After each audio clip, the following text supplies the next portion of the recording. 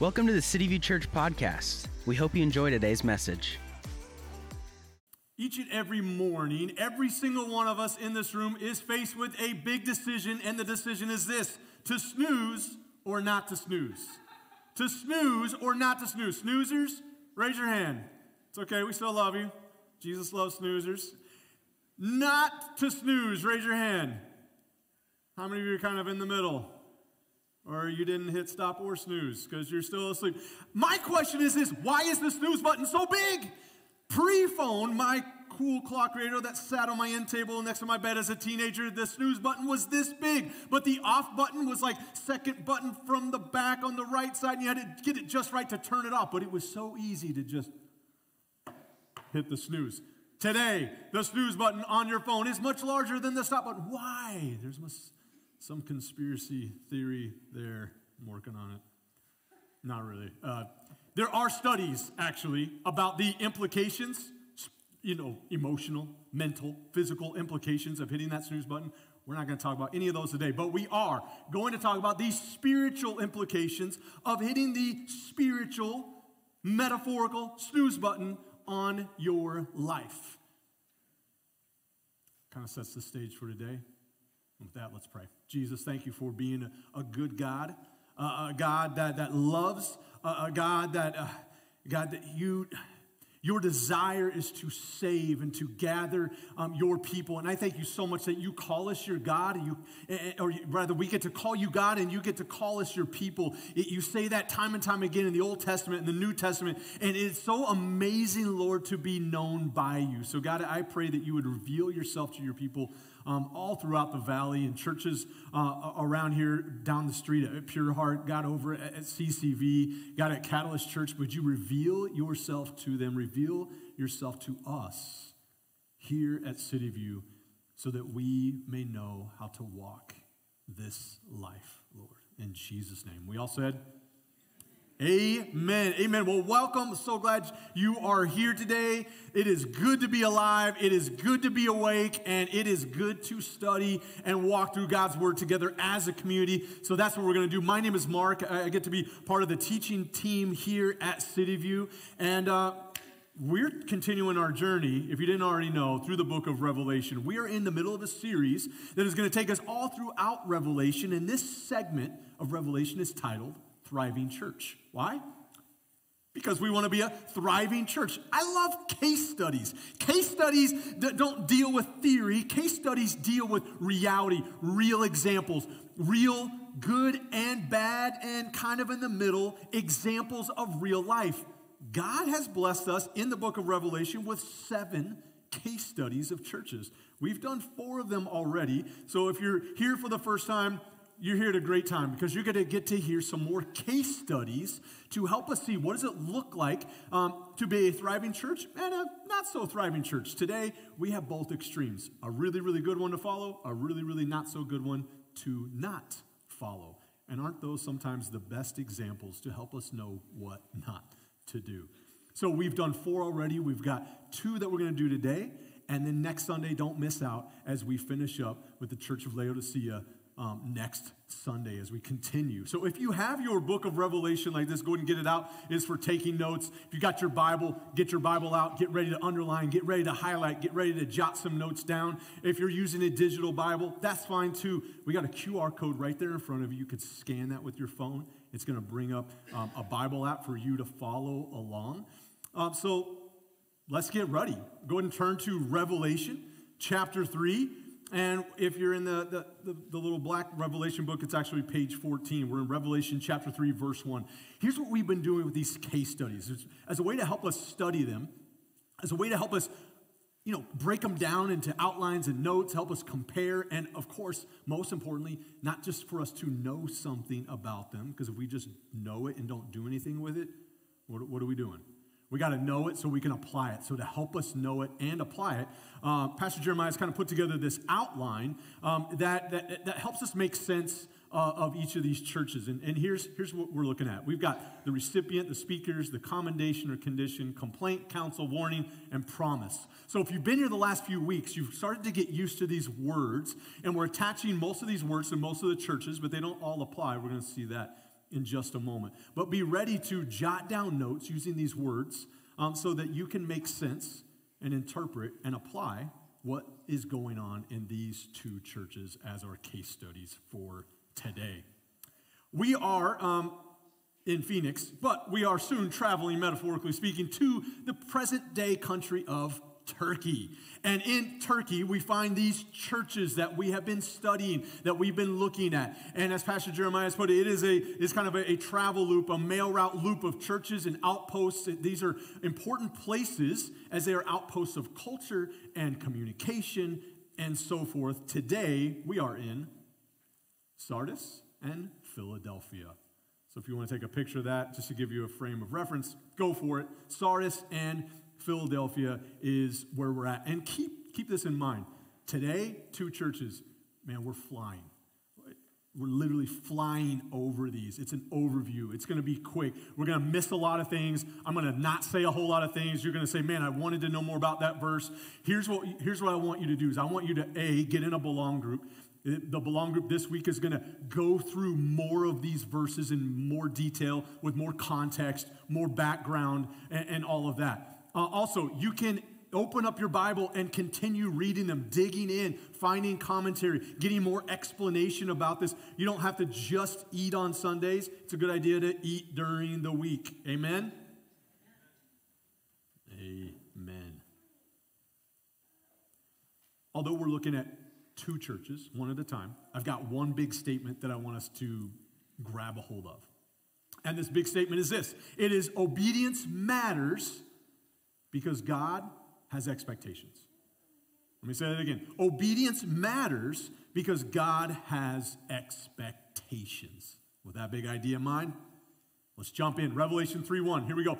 And to the angel of the church in Sardis write, the words of him who has the seven spirits of God and the seven stars, I know your works, and you have the reputation of being alive, but you are dead. So, there it is.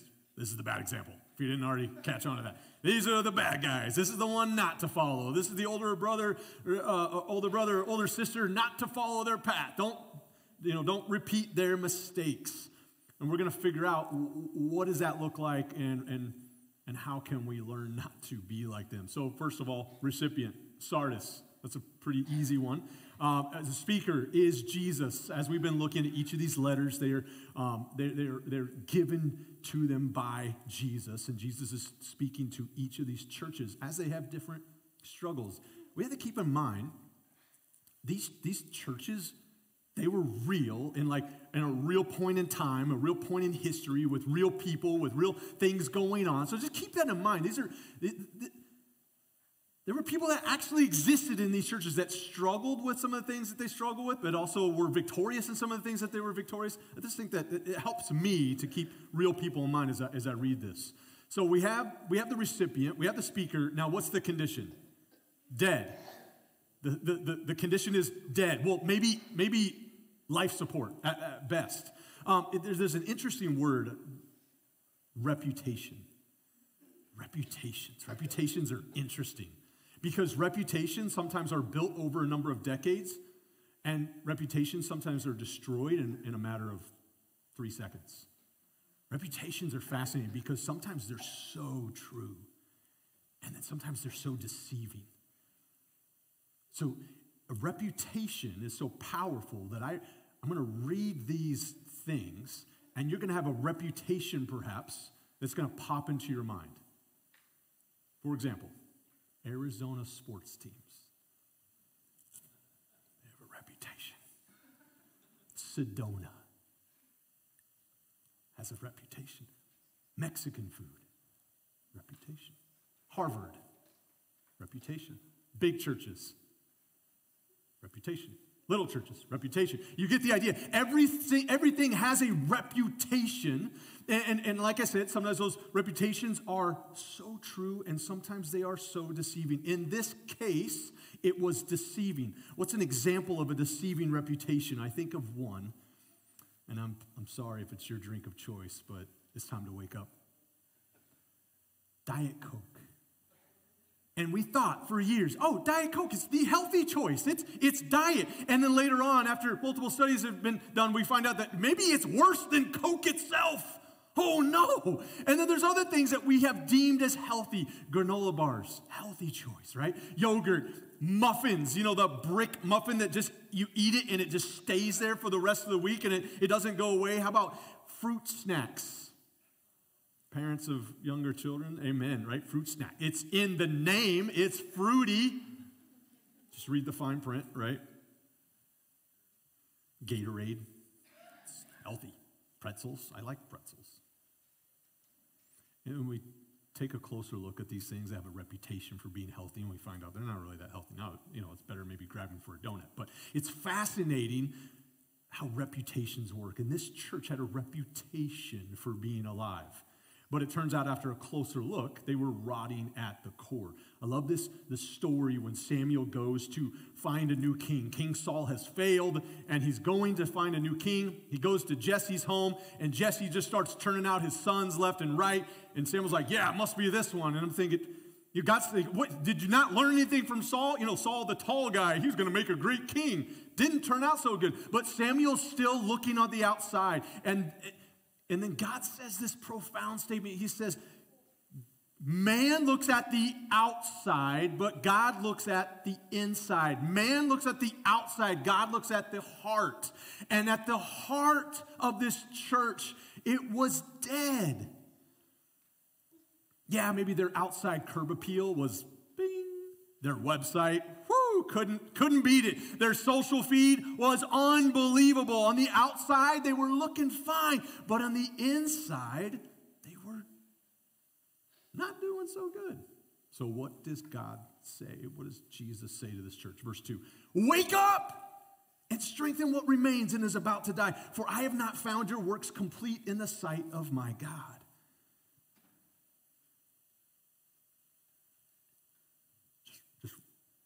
Wake up. And notice something in this passage, this case study of the church. There's no mention of the Antichrist. He hasn't really hit the scene yet in Revelation yet. Anyway, there's no mention of Rome. Yeah, those Romans are just a thorn in your side. And if we just didn't have the Romans, we would be better off. No, there's no mention of Roman oppressors. There's no mention of as other churches, maybe the Jezebel spirit or this demonic power or this evil thing that was luring around them and tempting. There's no temptation to get out. There's no idol worship that they just need to, if they remove that idol worship from the church things. So what's going on? Here's the conclusion. The conclusion is that there was nothing from the outside, nothing external was necessary to bring this church to a place of ineffectiveness. Nothing except itself. It was just Sardis. It was just themselves that had been lured to sleep. It was themselves that had gotten comfortable. It was themselves that they sat so long that they just turned over and conked out. That's it. Nothing from the outside. And I just think, wow. I think we have something to learn there.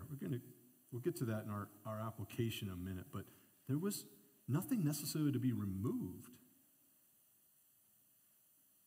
They were the problem.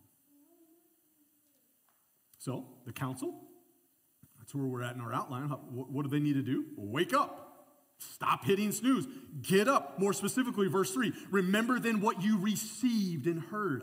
Remember what you got. Remember the gospel. Remember what you learned. Remember what you heard for the first time. It says, remember then what you received and heard. Keep it. Keep it and repent. If you will not wake up, I will come like a thief, and you will not know at what hour I will come against you. Ooh. This is not how Jesus wants to come. Jesus doesn't want to come like a thief. Jesus wants to come as a welcome, victorious King, Savior. But if we're not ready, here's the warning to Sardis, and it's the same warning for us. The warning is Jesus will come like a thief. And this is exactly how Jesus will appear to those who are not ready. A thief is unwanted. A thief is unprepared for. A thief is unwelcome. if you don't wake up, this is how Jesus will come. If you don't wake up, Jesus will wake you up. Starting in August, I started teaching in the classroom full-time at a Christian school down the street. So I get to teach Bible to 8th graders. And so far, I've only had one repeat sleeper in my room. And so I'm kind of, toying with some different ideas as to what to do for this sleeper, how I can come against him. So far, it's only been gentle nudges, but I thought about the classic, drop really heavy books. I've got some good heavy commentaries. And, drop them next to his desk to startle him and wake him up. Although I think a more fun idea could be to quietly gather all the students and take them outside in the hallway and leave unknowing, sleeping, slumbering student in the room by himself, and then gently close the door. And then bang on the door really loud, and then he wakes up and there's nobody there. I'm still chewing on it, thinking what consequences might come my way too. But Jesus will come against those who aren't ready. Jesus will come like a thief to those who are dead, to those who are sleeping, to those who are not being obedient. Because isn't that what is necessary to prepare us for Jesus, Savior, victorious servant King, that we are ready for him? It is all about obedience. Obedience matters because God has expectations. Let's continue on, verse 4-6. Yet you still have a few names in Sardis. Thank the Lord. People who have not soiled their garments, and they will walk with me in white, for they are worthy. The one who conquers will be clothed thus in white garments, and I will never blot his name out of the book of life. I will confess his name before my Father and before his angels. He who has an ear, let him hear what the Spirit says to the churches. It's easy for us to focus on the bad. It's easy for us to focus on the negative. But here, this hopeful verse, this hopeful word, yet. There is a remnant, such an awesome word, this group that is holding on, this group that won't compromise, this group that is willing to wear the wrong jersey to the wrong game. You know what I'm saying? It's like, I don't care what they say. This is who I'm repping. This is where I'm at, and I'm not gonna budge. It's this group of warriors who are willing to put up with the grief, willing to put up with the oppressors, willing to put up with the haters, willing to put up with the naysayers. And here is the promise for those victorious ones. Threefold. One, they will walk with Jesus. Jesus said, you will walk with me because you haven't compromised, because you're still in the fight, because you have not been lulled to sleep like most of the people in your church. You're going to walk with me. 2, you're going to be clothed in white. And 3, your name will be confessed. Those are some awesome promises. To go to walk with God, be clothed in white, signifying purity. Not that, you're so holy, but because you are so with holy Jesus, and he has made you holy. He has forgiven you, and because of that, you can be clothed in white. And your name will be confessed. Jot this verse down. Luke 10:20. Luke 10:20. This is awesome. So Jesus sends out his disciples in Luke. He says, now you do it. Now you go. And they're thinking, yes, we're getting in the game. This is going to be awesome. We've been watching Jesus do stuff. Now we get to do stuff. And boom, they go out and they perform miracles. They do ministry. They cast out demons in the name of Jesus. And it worked. They did it, and they're coming back. Jesus, you wouldn't believe. Man, you should have seen John when this happened. And then he did this, and then he said this, and then that. And Jesus is like, whoa, time out. Teachable moment. Just when it got good, right? And Jesus has to have another teachable moment. This is so teachable. This cuts to me so often. He says this, Luke 10:20. Nevertheless, do not rejoice in this. In what? That the spirits are subject to you. He said, don't rejoice in just in this ministry, what you got to do, this power, this fruit. It's awesome, right? But he says, but rather rejoice because your names are written in heaven. oh yeah, that's pretty cool too. But Jesus, you should have seen John. It's so easy for me to rejoice in the fruit, rejoice in the things I got to check off my ministry to-do list, to rejoice in things that happened that I got to, but I love how Jesus, like, yeah, that's good. Jesus said, go be fruitful. Yes. Jesus said to go do ministry. Yes. Jesus said, yes. But how often do I just pause and say, ooh, I'm in heaven. I'm heaven bound. I'm a citizen of heaven. That big book up there has my name written in it because of what Jesus did on the cross for me and my sin. Let's throw a party. Let's throw a heaven citizenship party. Let's throw a Lamb's Book of Life, my name's in it party. No, I've never heard of one of those. That's such a good reminder for me. And if that's a reminder for you, there you go. So this city of Sardis, it was known for luxury. It was known for apathy. And the church there had a reputation for being alive, but it was dead. Yet there was a remnant.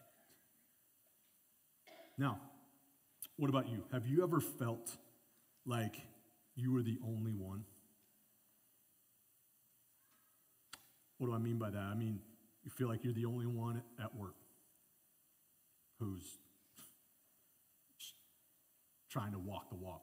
You're the only one in your family you feel like that believes in Jesus.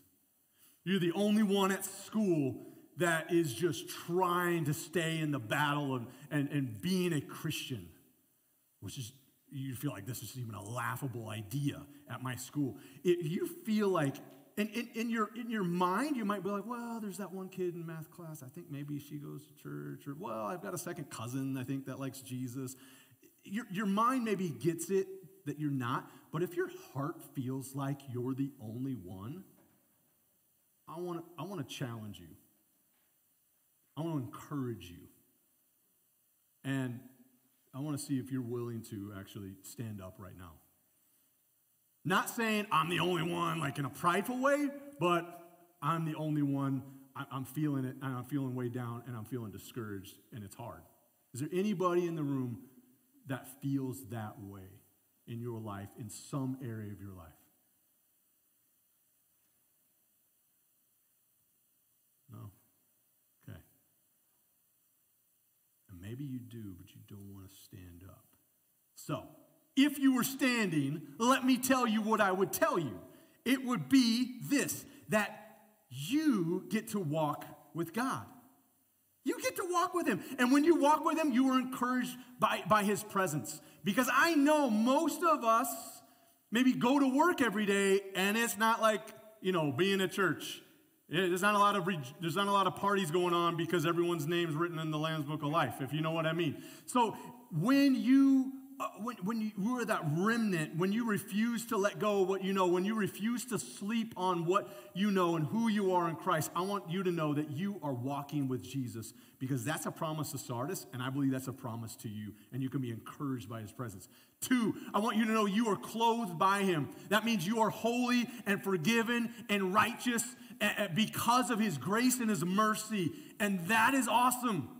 And even though people might not see your white clothes, you can look in the mirror and say, man, I'm not feeling it today, but I'm forgiven, and I'm holy, and I am clothed in white because of what Jesus did for me on the cross.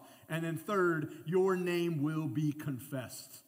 Your name will be confessed. Your name will be called out by Jesus. Your name will be called out, and you'll be represented by Jesus to God the Father as a son or a daughter of the King that he died for on the cross. And I think we need to be encouraged and reminded of those promises that apply to this remnant can also apply to us. Because today, ladies and gentlemen, as a Christian, you are a remnant in this country. Let me say that again. Today, in this country, in 2024, you are a remnant in this country. Those days are gone. And it's time to start thinking like a remnant, being a remnant, learning from the passages in the Old Testament of exile, of Daniel and Shadrach, Meshach, and Abednego, people who were exiles in a foreign land with a foreign faith. They were a remnant. What did they do? How did they think? How did they live? How did they worship? We got to start learning from them, Because we are a remnant today in the United States of America. Obedience matters because God has expectations. Let's continue. Philadelphia. And to the angel of the church in Philadelphia, write the words of the Holy One, the true one, who has the key of David, who opens and no one will shut, who shuts and no one opens. I know your works. Behold, I have set before you an open door which no one is able to shut. I know that you have but little power, and yet you have kept my word and have not denied my name. I want you to underline, I know that you have but little power, and yet you have kept my word and not denied my name. We're going to get back to that in a moment, but underline that. It's so powerful, that part of verse 8. Who's the recipient? Philadelphia, not like Philly cheesesteak Philadelphia, not Philadelphia Eagles, but this is the original city of brotherly love, known as Little Athens. A couple things they were known for: beautiful buildings and earthquakes. Those are very ironic combinations. And an outpost for promoting and spreading of Greek culture. This is Philadelphia at a glance. And the speaker, of course, is Jesus once again. And this open door idea, it could mean several things, but most Bible scholars agree on this landing of the open door being an open door to salvation or an open door to heaven. And you can begin to see the immediate difference of this letter to Philadelphia versus this letter to Sardis. Jesus is already saying, man, there's an open door for you. Open door to heaven, open door to salvation. It's already great, it's already positive, and it continues that way. In fact, there is no condition in this letter. There is a commendation, and here is the commendation, that they kept God's word and haven't denied God's name. In short, they were faithful. So they were commended. They didn't have a condition, which usually ends up being negative. They were commended for who they were, what they were doing. They were faithful. Complaints? None. Woo, great report card for this church. How amazing to be scoured and to be looked at and to be studied by Jesus, and him to come out and say, you know what, I don't have any complaints. And I love this. If you're feeling like you have little strength today, if you're feeling like you have little power, you're in good hands and there's hope for you, because that is exactly what Jesus said to the church in Philadelphia. You have little power. Even with little power, we can do the things God is asking us to do. Even with little power, we can obey and we can meet his expectations. He continues on, verse 9 and 10. Behold, I will make those of the synagogue of Satan who say that they are Jews and are not, but lie. Behold, I will make them come and bow down before your feet, and they will learn that I have loved you, because you have kept my word about patient endurance. I will keep you from the hour of trial that is coming on the whole world to try those who dwell on the earth. Go ahead and underline synagogue of Satan. And underline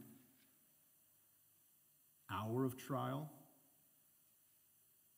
and underline dwell on the earth. Those are just three things that kind of jump out that I just want to touch on really, really briefly in this overview. So the idea of a synagogue of Satan, a synagogue is a gathering, a worship place for Jews outside of the temple, throughout where all the Jews lived outside of Jerusalem. They were the miniature temple experience for them to go to a synagogue, worship, hear God's word, and do that. So this idea it was a gathering of Jewish people. Why were they a synagogue of Satan? Well, it says right there, they were lying. They weren't telling the truth. And Satan's native tongue, his native language, is lies. And so anytime you hear lying, you can take it back to its source, its origin, and that's Satan. And so this is, in fact, Satan saying it is a gathering of Jews who were lying, hence the extreme language, this kind of symbolic language of a synagogue of Satan. And it's ironic because before, in the Old Testament, God would tell his people, the Jews, hey, I'm going to vindicate you from your Gentile, non-Jewish oppressors. And here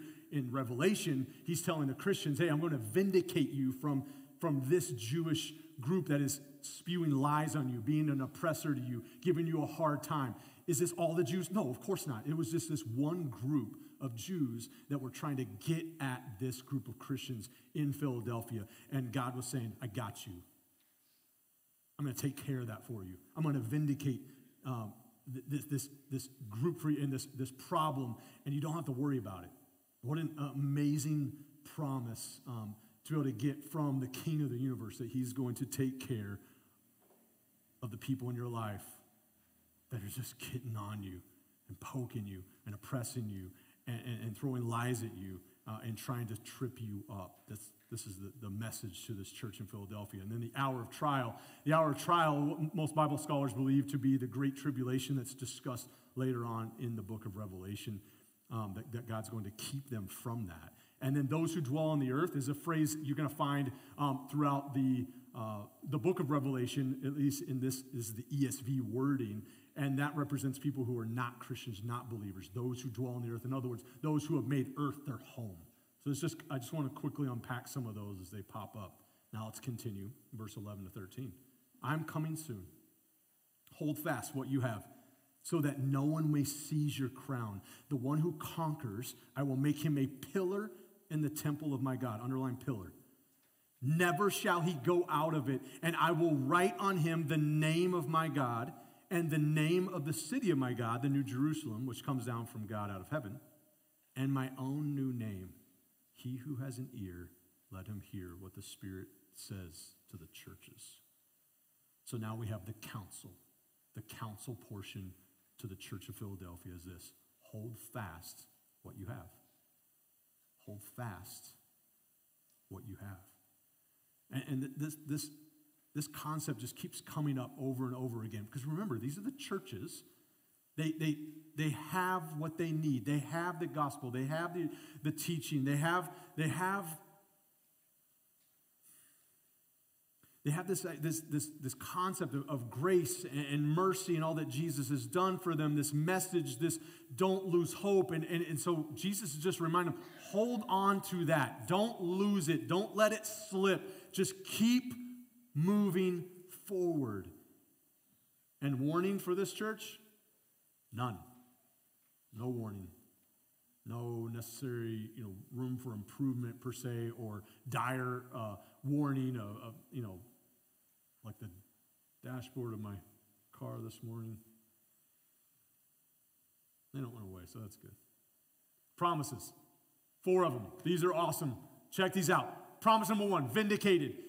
He says, you will be vindicated. Got you. Don't worry about that. 2, kept from the hour of trial. I'm going to keep you from this trial that's coming because of your faithfulness, because of your obedience. I'm going to vindicate you. I'm going to keep you from the hour of trial. And then you are going to become a pillar in the temple.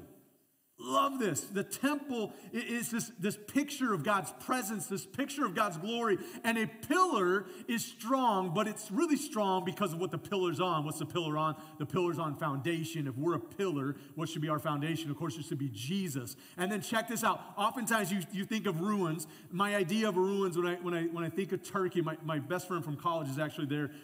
As a missionary, he's been there for years and has learned Turkish and is in this daily battle of talking with people who are mostly Muslim and helping point them to Jesus. And so when he goes to places, he'll send me pictures, and I'm like, yeah, thank you for walking the pages of the New Testament without me. And he'll send me pictures of these ruins, and what it typically looks like is 2 things: foundation and pillars.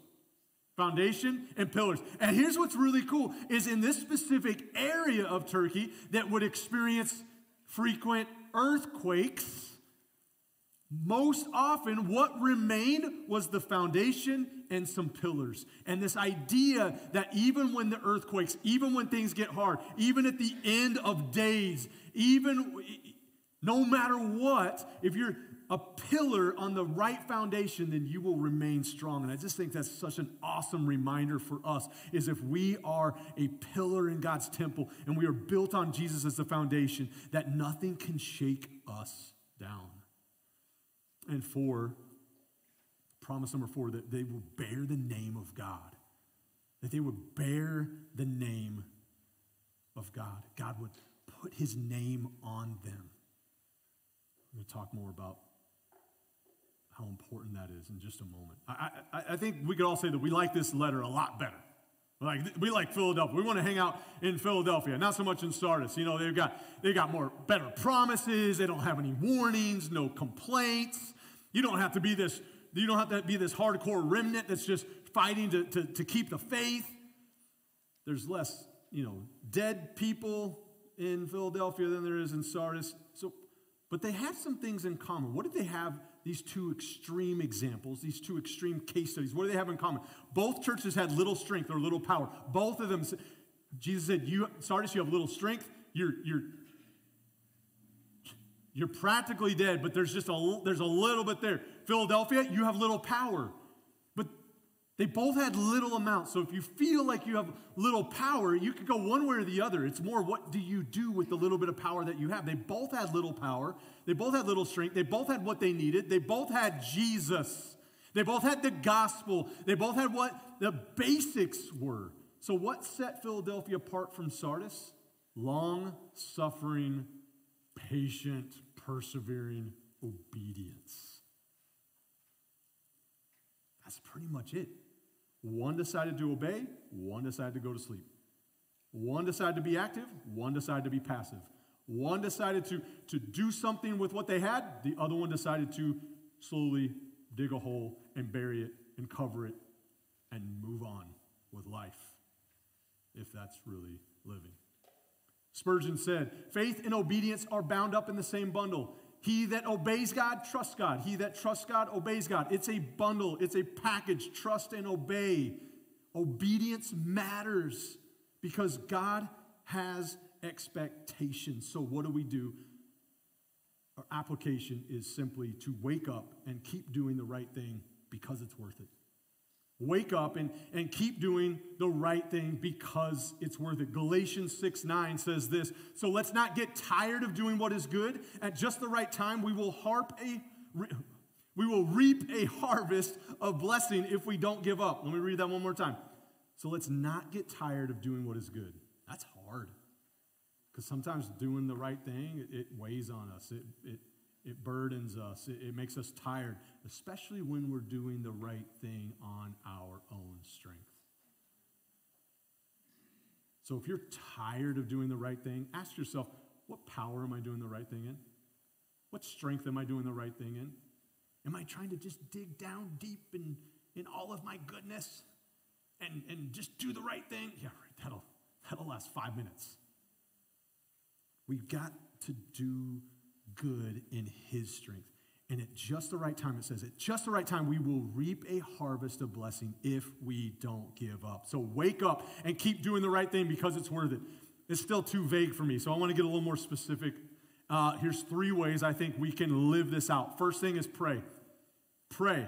Pray and ask God for strength and opportunities to obey. Pray that you would do things in his strength, not yours. Pray for spiritual strength. If we need spiritual means to wake up, then we got to use the spiritual vehicles, which is prayer. It's so important. But I think we need to. Our prayer needs work. Let me just say it. Our prayer needs work. Last week I was talking with my 8th grade students about prayer, and we were talking about wisdom because we were going through Proverbs, and I said, what is the best way to add wisdom? It's through prayer, asking God for it. That's what King Solomon did. Ask for prayer. But I said, I think sometimes our prayer life is kind of lame. It's very vanilla. It's like, I'm sorry, I don't like birthday cake. Birthday cake is usually, there's a few out there, but most birthday cakes, I'm like, yeah, it just is kind of, it's just kind of there. It doesn't have a whole lot of flavor. I think a lot of times we look at prayer like a lame birthday cake that is so not worth the calories. So I challenged them. I said, what if our prayers got more specific? I believe if our prayers were more specific, they'd be more real, they'd be more powerful, and they'd be more personal. So I challenged them. I said, instead of just, praying for Gabe to have a great day and praying before the game, I just pray no one gets hurt, and God, I pray for everyone that's sick. That's a starting point. But I challenged them. I said, let's graduate from those prayers. Let's get more specific. Let's get some other flavors in our cake. Let's make it more interesting. Let's make it more engaging. And I think we do that by being more specific in how we pray. So I challenge you, whatever that looks like, get more specific in your prayers this week. Because I think then prayer becomes a little more feel more like, man, I haven't prayed today. I need to do that. When I prayed for that person and I prayed specifically, like that did something. That encouraged me. That encouraged them. I want to do that again. I don't know. I just think we're more likely to pray more. I think we're more likely to show up for a prayer service. I think we're more likely to look at prayer like, oh, sweet, instead of like, oh, we're going to pray now? Yeah, it's about to get boring and lame. I think if we pray more specifically, it changes that. So that's my challenge for us.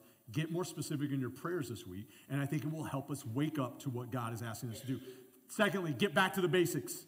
Get back to the basics. The ultimate basic to get back to isn't really the basic. It's the gospel. That Jesus died on the cross for your sins, that the only way you can be good is through him. The only way you can do anything good is through him. The only way you can be holy and forgiven is through him. The only way you can apply any of this is not by digging down deep in yourself, but by digging down deep into God's love for you. We've got to get back to that. And then we got to get back to the basics of doing the right thing.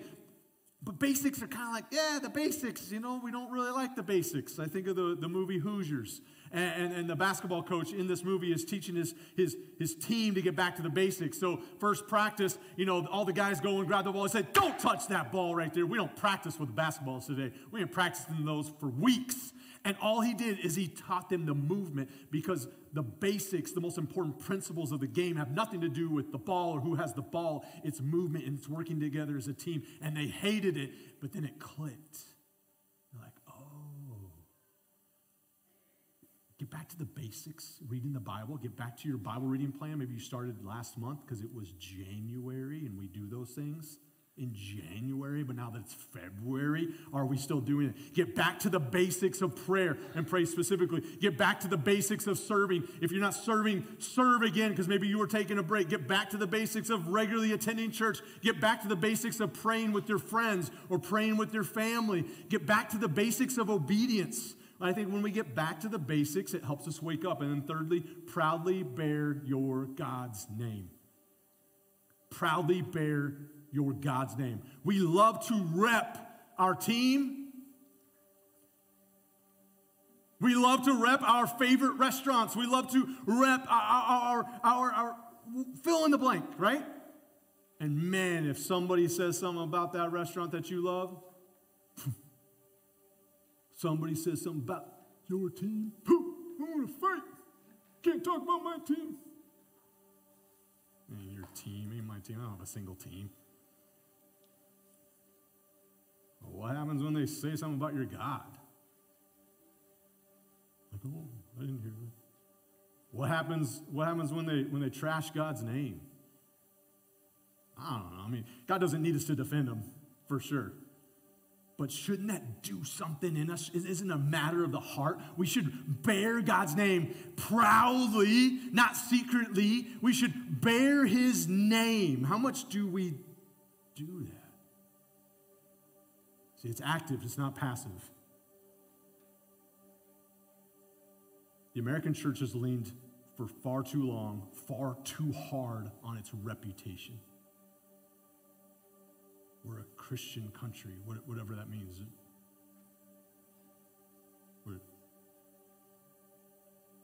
Countries don't have labels. People are Christians, not entire governments, not entire nations. It's people. And God bless America. God bless our beginnings. God bless our founding fathers. God bless the fact that we were built on these things. That is an amazing blessing. But it is 2024. And we just got to stop just hitting the snooze button and leaning on our reputation from our beginnings and ask ourselves, how are we awake as a church in the United States of America? How are we doing? If Jesus were to come and write a letter to us, what would be our condition? What would be the complaints? What would be the warnings? If Jesus were to come to us as individuals, what would we hear? Because it says, he who has ears, let him hear these letters to the churches. This is for all of us to learn and to grow. Obedience matters because God has expectations. So let us wake up and let us keep doing the right thing. It is so worth it. Let's pray. Jesus, thank you for your goodness. Thank you for your grace. Thank you that you are a God of new beginnings, of new starts, of new life. And God, I thank you for each life here in this room, and may we experience you today in a real, in a meaningful way that causes us to think different this week, to act different, to have attitudes that are more like yours this week because of your word, because of your power, because of your heart for us, your desire for us to walk this walk with you, to be clothed in white with you, to bear your name as we live this life. May we ask ourselves, what does that look like today? What does that look like tomorrow, Monday morning, as I go to school, as I go to work, as I go to attack the day that is before us? How do we walk this life with you and for you and because of you? God, give us moments of victory this week. Give us opportunities to say yes to you. Give us opportunities to bear your name. And Lord, may you get all the glory. In Jesus' name, amen. Thanks for listening. Don't forget to click the follow button and tune in next week for another great message.